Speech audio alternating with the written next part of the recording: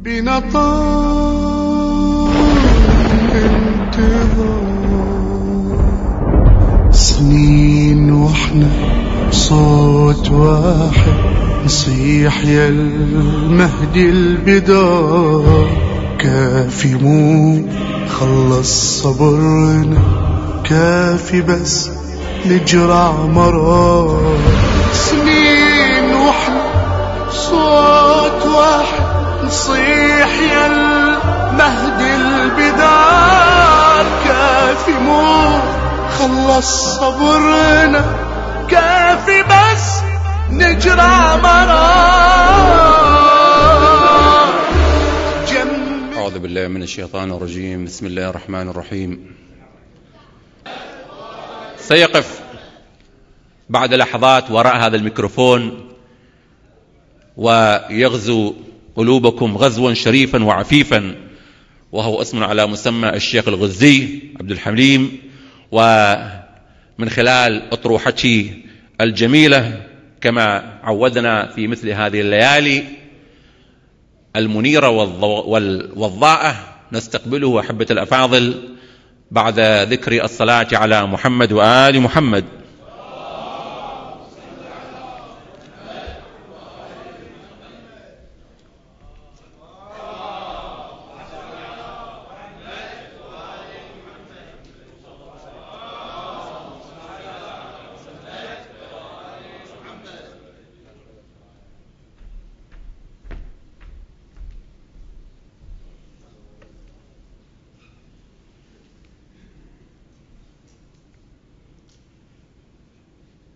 لمودة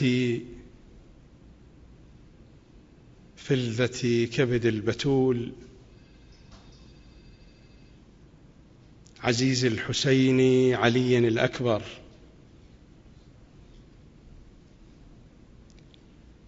هذه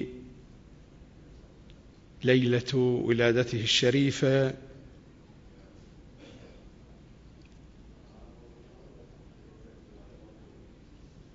لأمثولة محمد صلى الله عليه وآله، لأبي الحسن علي الأكبر. انشروا العطر في مجلسكم بالصلاة على محمد وآل محمد.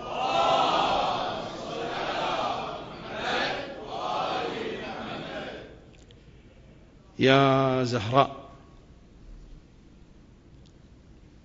بسم الله الرحمن الرحيم. إذا اختلفت في الدين 70 فرقة ونيف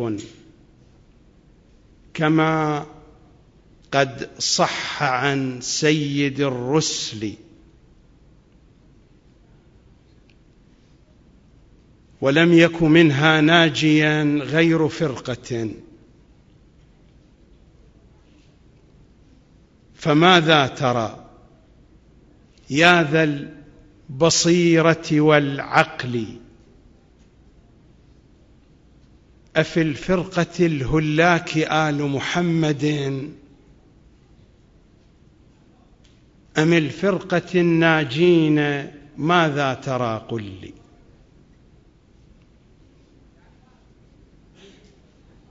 إذا اختلفت في الدين 70 فرقة ونيف كما قد صح عن سيد الرسل، ولم يك منها ناجيا غير فرقة، فماذا ترى يا ذا البصيرة والعقل؟ أفي الفرقة الهلاك آل محمد أم الفرقة الناجين؟ ماذا ترى؟ قل لي. فإن قلت هلاك كفرت بآية التطهير، بآية الغدير، بآية الإكمال، بآية المباهلة بل بالكتاب كله. فإن قلته لا كن كفرت، وإن تقل نجاة فحالفهم وخالف ذوي الجهل إذا كان مولى القوم منهم، فإنني رضيت بهم في الدين بالقول والفعل، فخل عليا لي إماما وولده، فخل عليا لي إماما وولده، وأنت من الباقين في أوسع الحل، وأنت من الباقين. ليلتين المهدوي ما بين التأسيس والإنجاز. خلاصة ما تقدم في الليلتين الماضيتين أجمله بهاتين العبارتين القصيرتين.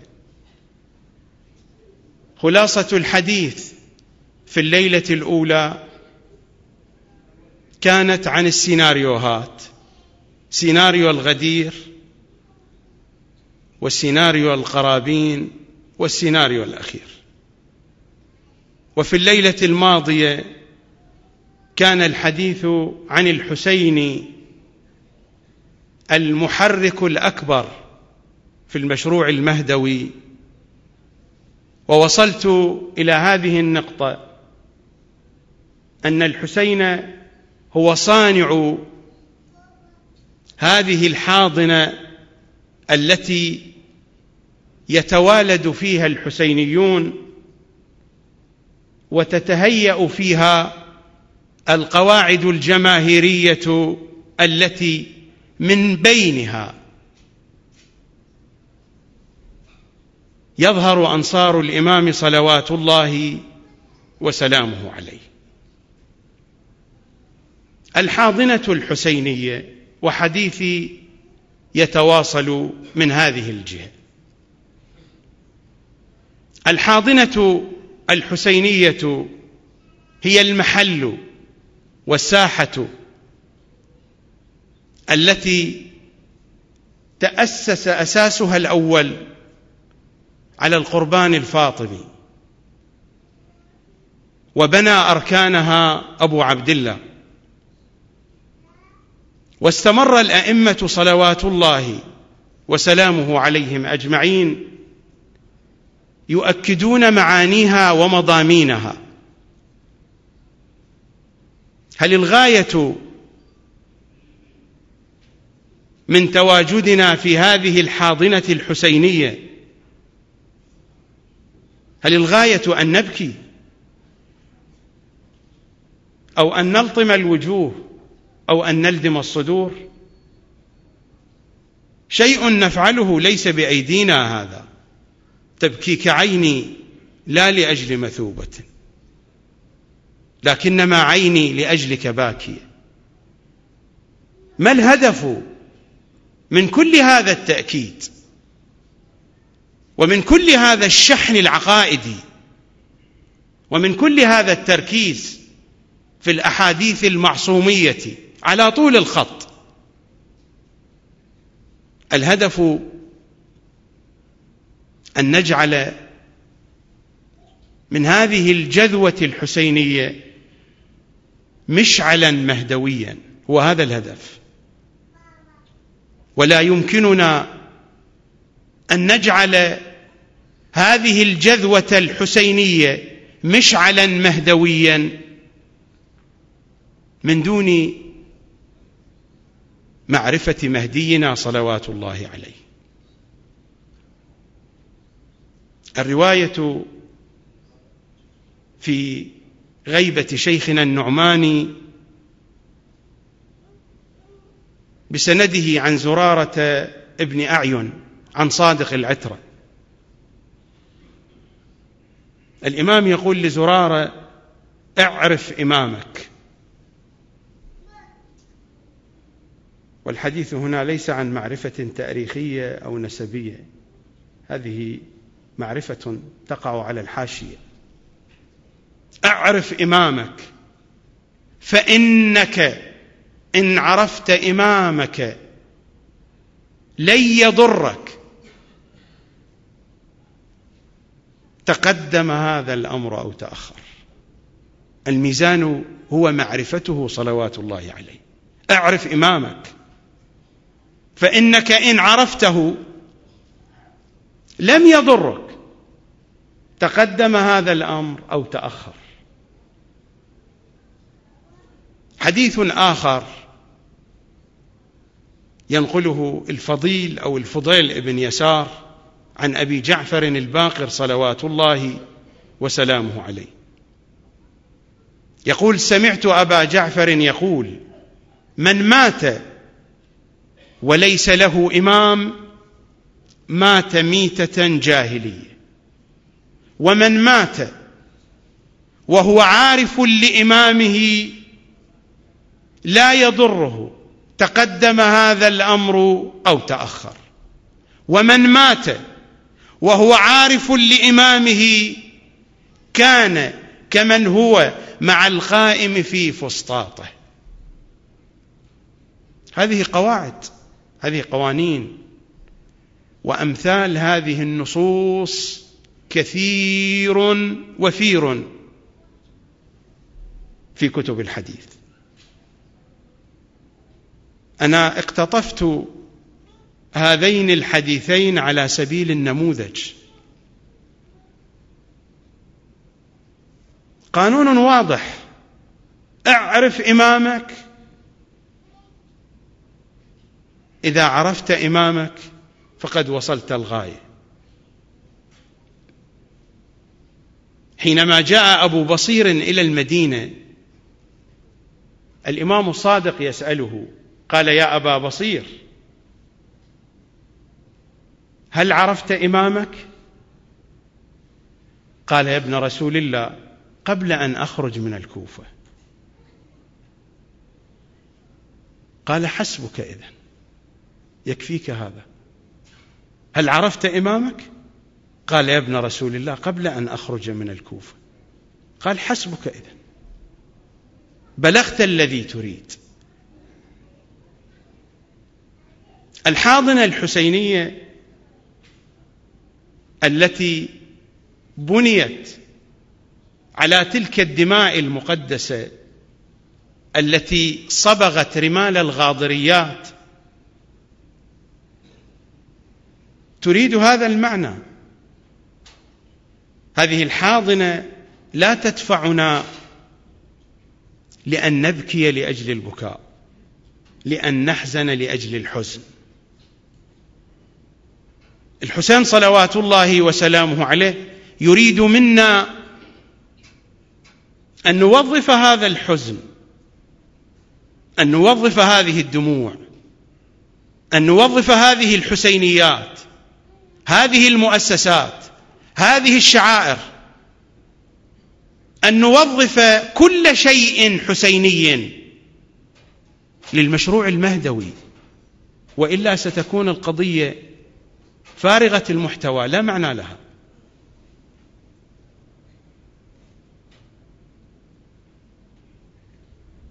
وأول خطوة في هذا الطريق خطوة باتجاه معرفة صاحب المشروع، معرفة إمام زماننا صلوات الله وسلامه عليه.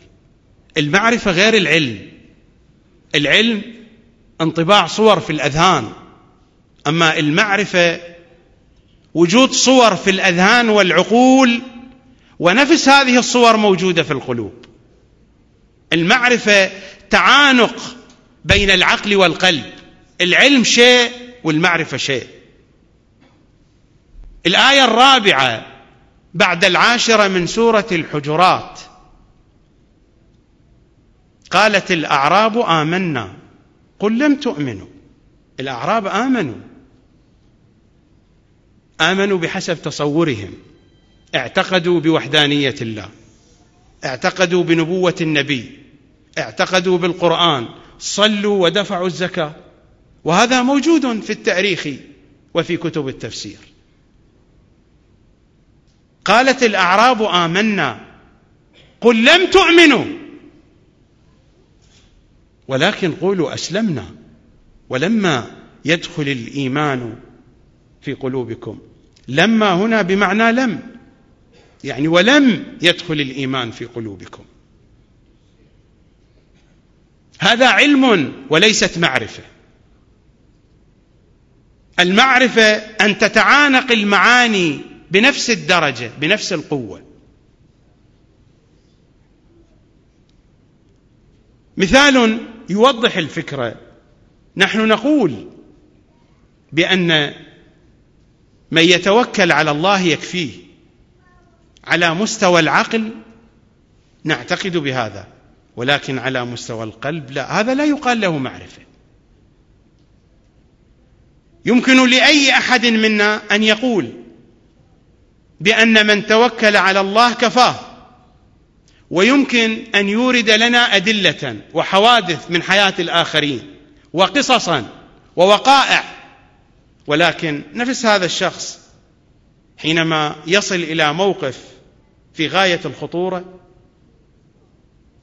قلبه لا يسمح له بأن يتوكل على الله. هذا هو الفارق بين العلم والمعرفة. لذلك الأحاديث ما قالت اعلموا بإمام زمانكم، قالت اعرفوه. فارق بين العلم والمعرفة. نفس الكلام هذا الذي وجه للأعراب، قالت الأعراب آمنا قل لم تؤمنوا. ما عندكم من تصور هو في حد العلم، في حد الذهن، ولكن قولوا أسلمنا ولما يدخل الإيمان في قلوبكم. إذا دخل الإيمان صار هناك تعانق وتساوي بين المفاهيم العقلية والقلبية. هنا حلت المعرفة، والمعرفة التي توصي بها كلمات أهل البيت اعرف إمامك تشير إلى هذه القضية، تشير إلى هذه الحقيقة. إذا نذهب إلى الآية 54 من سورة الحج: وإن الله لهادي الذين آمنوا إلى صراط مستقيم. الذين آمنوا، القرآن يخاطب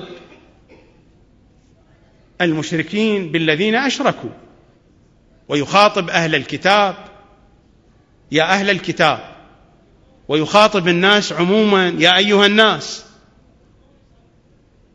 أما حينما يكون الخطاب يا أيها الذين آمنوا، والحديث عن الذين آمنوا، الذين آمنوا بالله وبرسوله وبما جاء به، الآية ماذا تقول؟ وإن الله لهادي الذين آمنوا إلى صراط مستقيم، يعني أنهم ما كانوا على الصراط المستقيم. وإن الله لهادي الذين آمنوا إلى صراط مستقيم. الآية 54 من سورة الحج. الصراط المستقيم هي معرفة الإمام. الرواية عن المفضل ابن عمر عن صادق العترة، المفضل يسأل الإمام عن معنى الصراط المستقيم. إمامنا الصادق يقول: الصراط صراطان، صراط في الدنيا وصراط في الآخرة. أما صراط الدنيا فهو الإمام، وأما صراط الآخرة فجسر ممدود على جهنم، فمن عرف الإمام جاز على ذلك الصراط، من عرفه في الدنيا. وأما من لم يعرفه هوى في جهنم. وإن الله لهادي الذين آمنوا إلى صراط مستقيم. نحن نقرأ في سورة الفاتحة بعد البسملة، والبسملة تعني التوحيد، حين تقول بسم الله الرحمن الرحيم، هو هذا توحيد. ثم تحمد الباري وتقر بربوبيته للعالمين، ثم تصفه بالرحمن الرحيم، ثم تعلن اعتقادك بأنه مالك يوم الدين، ثم تقر بأنك تعبده وتستعين به، وبعد ذلك تطلب اهدنا الصراط المستقيم. أفما كنت قبل هذا على الصراط المستقيم؟ حين تقول إياك نعبد وإياك نستعين أولست على الصراط؟ أهذا ضلال؟ أي صراط أنت تطلبه؟ صراط الذين أنعمت عليهم. تلك كلها مقدمات. ذلك هو الإيمان في عصر التنزيل. نحن مطالبون بالإيمان في عصر التأويل. عصر التنزيل انتهى، والتنزيل له قواعده. في زمان النبي يا علي تقاتلهم على التأويل كما قاتلتهم على التنزيل، والتأويل هي الحقائق. دين الحقائق بدأ بعد شهادة النبي، أما في زمان النبي كان الدين هو دين التنزيل، دين الظواهر. اهدنا الصراط المستقيم. بعد كل تلك المقدمات أنت تطلب الهداية، بعد أن أقررت بالتوحيد وقلت إياك نعبد وإياك نستعين، تطلب الهداية إلى الصراط المستقيم. لماذا؟ هي معرفة الإمام، هي معرفة الحقائق، هي معرفة التأويل. التأويل يعني الحقيقة. التأويل في لغة العرب إرجاع الشيء إلى أوله، إلى أصله الحقيقي، لا كما يشاع وكأن التأويل هذا المعنى جاءنا من المخالفين وشاع في أوساطنا. لا كما يشاع أن التأويل كأنه معنى ثان غير المعنى الحقيقي. حين يقول رسول الله لأمير المؤمنين تقاتلهم على التأويل، يعني تقاتلهم على المعاني الثانوية، أو أنك تقاتلهم على حقيقة القرآن. التأويل هو المعنى الحقيقي، وهذا المعنى الحقيقي بدأت بوادره الأولى بعد رحيل النبي.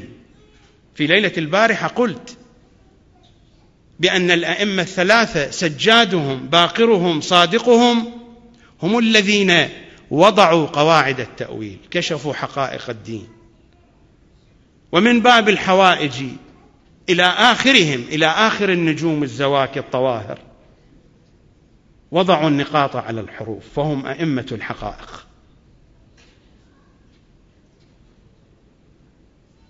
الآية 69 من سورة العنكبوت، آخر آية في سورة العنكبوت: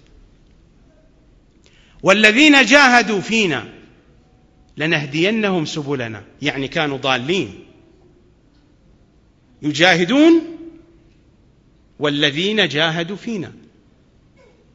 جاهدوا فينا يعني بذلوا كل ما عندهم. لا يمكن أن يجاهدوا بهذا المستوى ما لم يكونوا على إيمان وعلى هدى، ولكن هذه هداية ثانية. والذين جاهدوا فينا هم على هداية، ولكن الهداية الحقيقية هي في معرفة الإمام. ولولاك يا علي لم يعرف المؤمنون بعدي، فكان بعده هدى من الضلال، وحبل الله المتين، وصراطه المستقيم. ولذلك نحن مشكلتنا أين؟ في علي، ونجاتنا أين؟ في علي أيضا.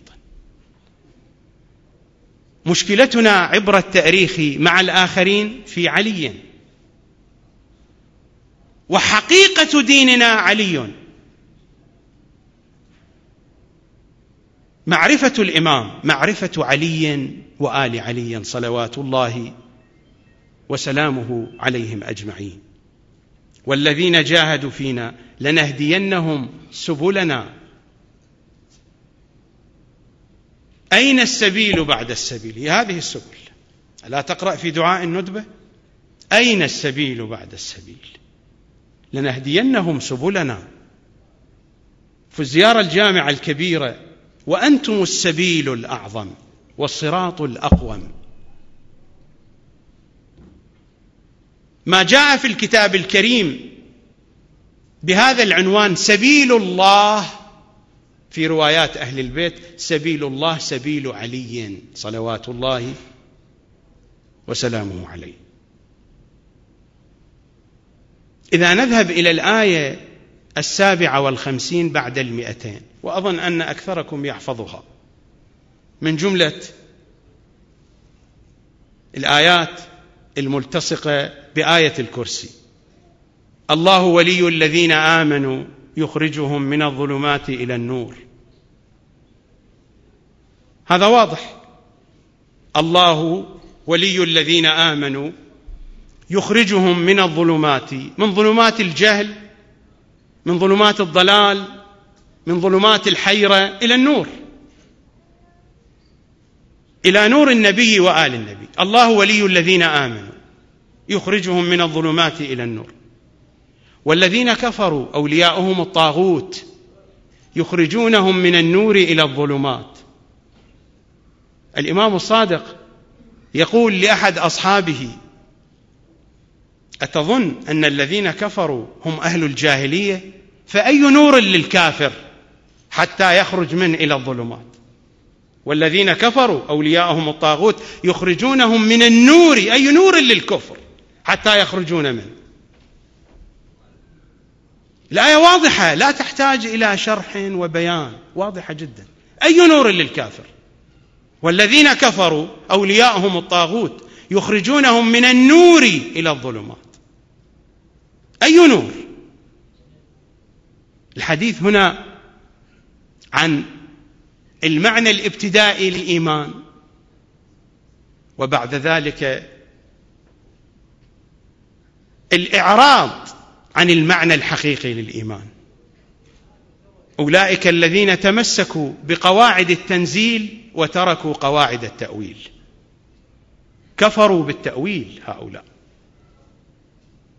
أولياءهم الطاغوت يخرجونهم من النور إلى الظلمات، أخرجوهم من نور التأويل، من نور الحقيقة، من نور علي وآل علي.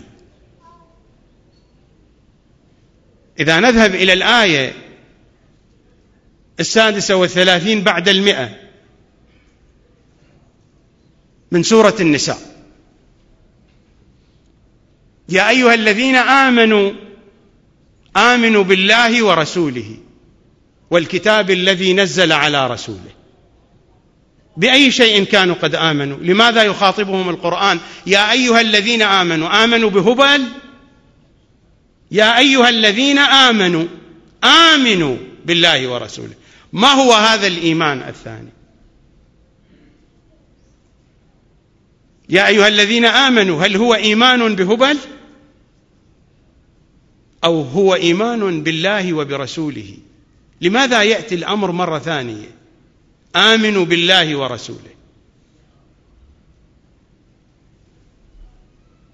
إذا نذهب إلى الآية 93 من سورة المائدة، والمعنى واضح فيها جلي: ليس على الذين آمنوا وعملوا الصالحات جناح فيما طعموا. الحديث ليس هنا عن الطعام. إذا كان هناك حديث عن الطعام فهو في وجه من الوجوه الجانبية لهذه الآية، وإلا في تأويل أهل البيت، في حقائق القرآن. إذا ذهبنا إلى سورة عبس وتولى، إلى الآية 24: فلينظر الإنسان إلى طعامه. أبو جعفر الباقر يقول: فلينظر إلى علمه هذا عمن يأخذه. حديث عن الطعام هنا عن العلم. فلينظر إلى علمه هذا عمن يأخذه، فإن من استمع إلى ناطق فقد عبده، فإن كان الناطق ينطق عن الشيطان فقد عبد الشيطان، وإن كان الناطق ينطق عن الله فقد عبد الله.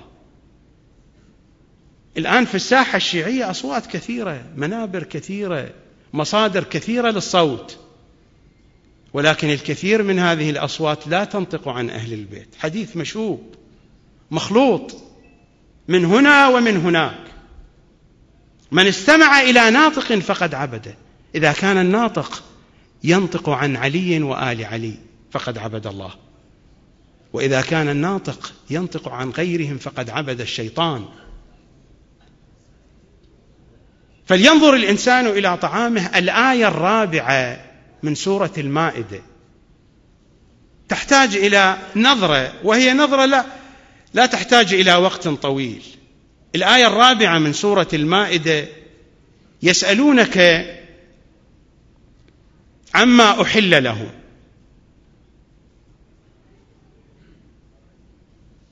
قل أحل لكم الطيبات وما علمتم من الجوارح مكلبين يعني كلاب الصيد، وما علمتم من الجوارح مكلبين تعلمونهن مما علمكم الله. بالله عليكم، إذا كانت كلاب الصيد لابد أن تعلم بعلم آت من الله، فكيف تكون معرفة إمام زماننا؟ من أي مكان نأخذها إذا كانت كلاب الصيد؟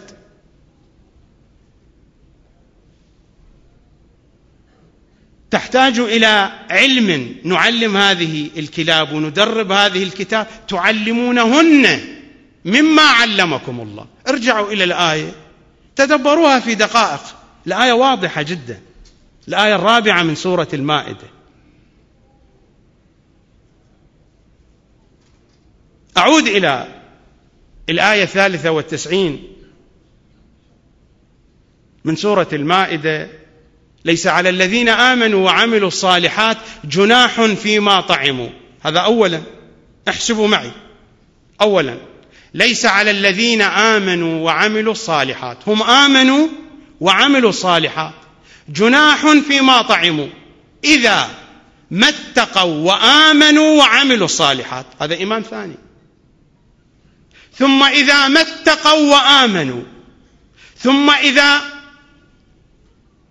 اتقوا وأحسنوا، أحسنوا في إيمانهم. 4 مراتب من الإيمان. الحديث عن أي إيمان؟ الحديث في التدرج في معارف أهل البيت، في معرفة أهل البيت، في معرفة إمام زماننا. الحديث في هذه الآفاق. في الآية 28 من سورة الحديد: يا أيها الذين آمنوا اتقوا الله وآمنوا برسوله. اتقوا الله خطاب للذين آمنوا، يا أيها الذين آمنوا يعني هم آمنوا بالله وبرسوله. اتقوا الله وآمنوا برسوله يؤتكم كفلين من رحمته. كفلين يعني حظين، يعني نصيبين. أما في روايات أهل البيت الإشارة إلى الحسن والحسين: يؤتكم كفلين من رحمته ويجعل لكم نورا تمشون به. ونورا هو إماما، نورا هو إمام تمشون به، ويغفر لكم والله غفور رحيم، إلى نفس هذا المضمون. الآية 22 بعد 100 من سورة الأنعام: أو من كان ميتا فأحييناه وجعلنا له نورا يمشي به في الناس كمن مثله في الظلمات ليس بخارج منها. أبو جعفر الباقر يقول: أو من كان ميتا لا يعرف شيئا فأحييناه. الحياة هي ولاية علي. الآية 24 التي بدأت بها حديثي في الليلة الأولى من سورة الأنفال: يا أيها الذين آمنوا استجيبوا لله وللرسول إذا دعاكم لما يحييكم. أو من كان ميتا فأحييناه وجعلنا له نورا يمشي به في الناس. نورا قال إماما يمشي به في الناس كمن مثله في الظلمات. الذي لا يعرف إمامه ليس بخارج منها. ونفس هذه المعاني أشارت إليها الآية 57 بعد 200 من سورة البقرة، والتي أشرت إليها قبل قليل: الله ولي الذين آمنوا يخرجهم من الظلمات إلى النور والذين كفروا أولياؤهم الطاغوت يخرجونهم من النور إلى الظلمات. أو من كان ميتا فأحييناه وجعلنا له نورا يمشي به في الناس كمن مثله في الظلمات ليس بخارج منها.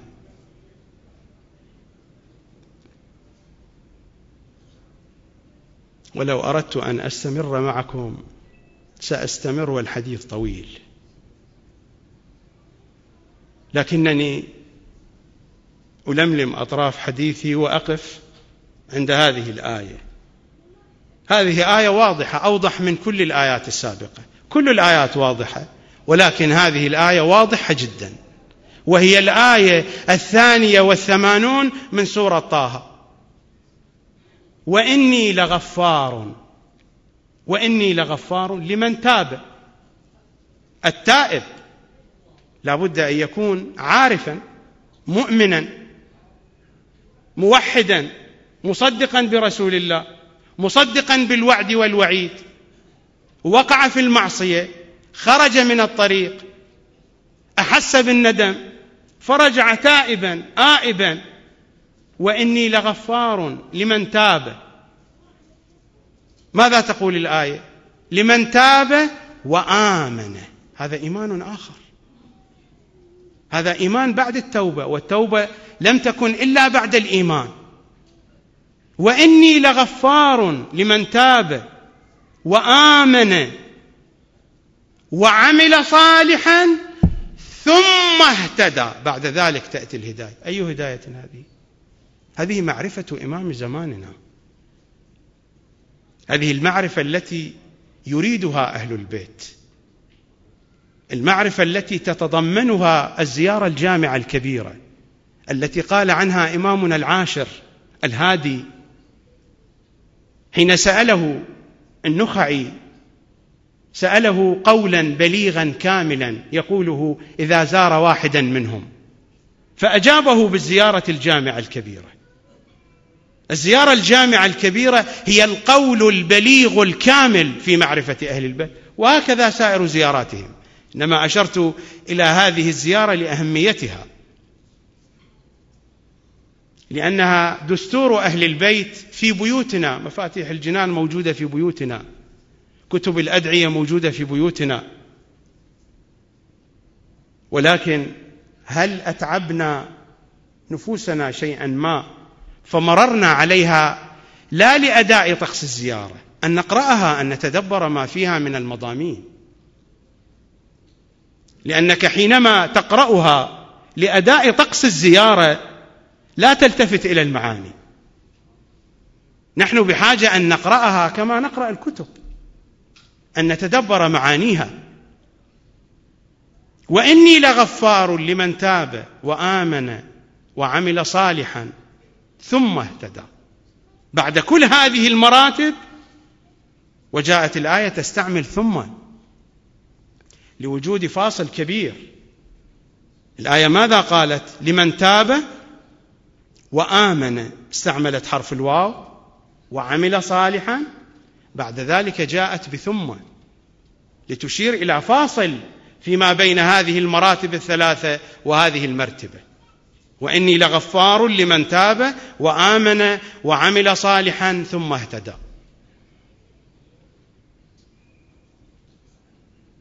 لا أطيل عليكم الحديث، وإنما أختم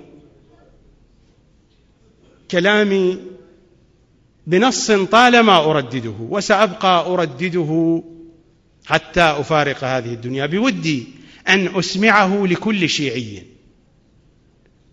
بودي أن أسمعه لكل شيعي.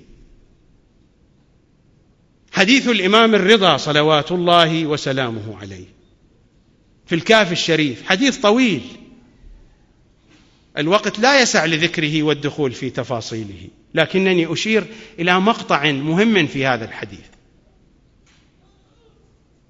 ماذا يقول إمامنا الرضا صلوات الله وسلامه عليه؟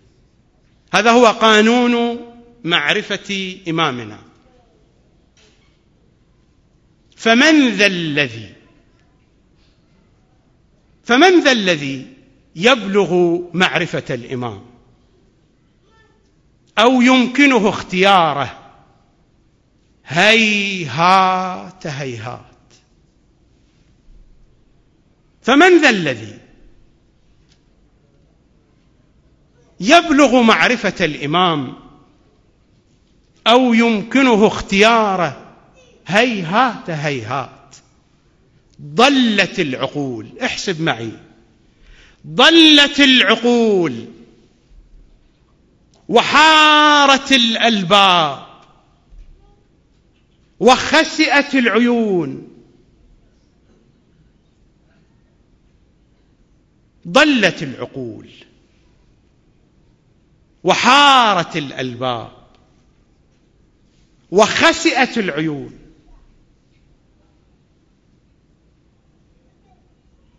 وتصاغرت العظماء وتحيرت الحكماء وتقاصرت الحلماء وحصرت الخطباء. حصرت الخطباء يعني أصابها العي.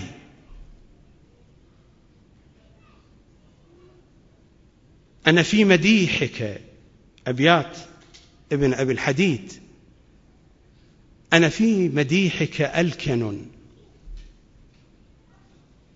لا أهتدي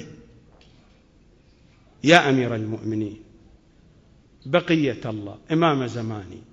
أنا في مديحك ألكن لا أهتدي، وأنا الخطيب الهبزري المصقع، ولقد جهلت وكنت أحذق عالم، أغرار عزمك أم حسامك أقطع. أنا في مديحك ألكن لا أهتدي، وأنا الخطيب الهبزري المصقع، ولقد جهلت وكنت أحذق عالم، أغرار عزمك أم حسامك أقطع. يا من له، يا من له في أرض قلبي منزل، نعم المراد الرحب والمستربع. أهواك أهواك حتى في حشاشة مهجتي، نار نار نار تشب على هواك وتلذع. أهواك حتى في حشاشة مهجتي، نار نار تشب على هواك وتلذع. فمن ذا الذي يبلغ معرفة الإمام أو يمكنه اختياره؟ هيهات هيهات، ضلت العقول وتاهت الحلوم وحارت الألباب وخسئت العيون وتصاغرت العظماء وتحيرت الحكماء وتقاصرت الحلماء وحصرت الخطباء وجهلت الألباء وكلت الشعراء وعجزت الأدباء وعيت البلغاء. عن أي شيء؟ إمامكم يقول عن وصف شأن من شأنه. كل هذه القدرات عجزت عن وصف شأن من شأنه أو فضيلة من فضائله، وأقرت بالعجز والتقصير. وهو يقول ثامنهم: وكيف يوصف بكله أو ينعت بكنهه أو يفهم شيء من أمره؟ أو يفهم شيء واحد. وكيف يوصف بكله أو ينعت بكنهه أو يفهم شيء من أمره؟ أو يوجد من يقوم مقامه ويغني غناه؟ لا كيف وأنا، والكلام للرضا. لا كيف وأنا وهو بحيث النجم من يد المتناولين ووصف الواصفين. فأين الاختيار من هذا؟ وأين العقول عن هذا؟ وأين يوجد مثل هذا؟ إنه إمام زماننا الحجة بن الحسن.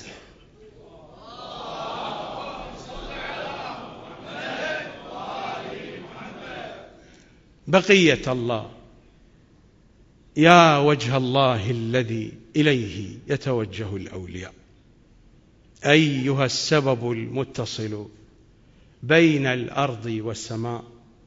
تركت للناس دنياهم ودينهم شغلا بذكرك يا ديني ودنيائي بقية الله بالحسين عليك، خذ بيدي وبيد أخوتي خدام الحسين في شرق الأرض وغربها. أسألكم الدعاء، وصلى الله على سيدنا ونبينا محمد وآله الأطيبين الأطهرين.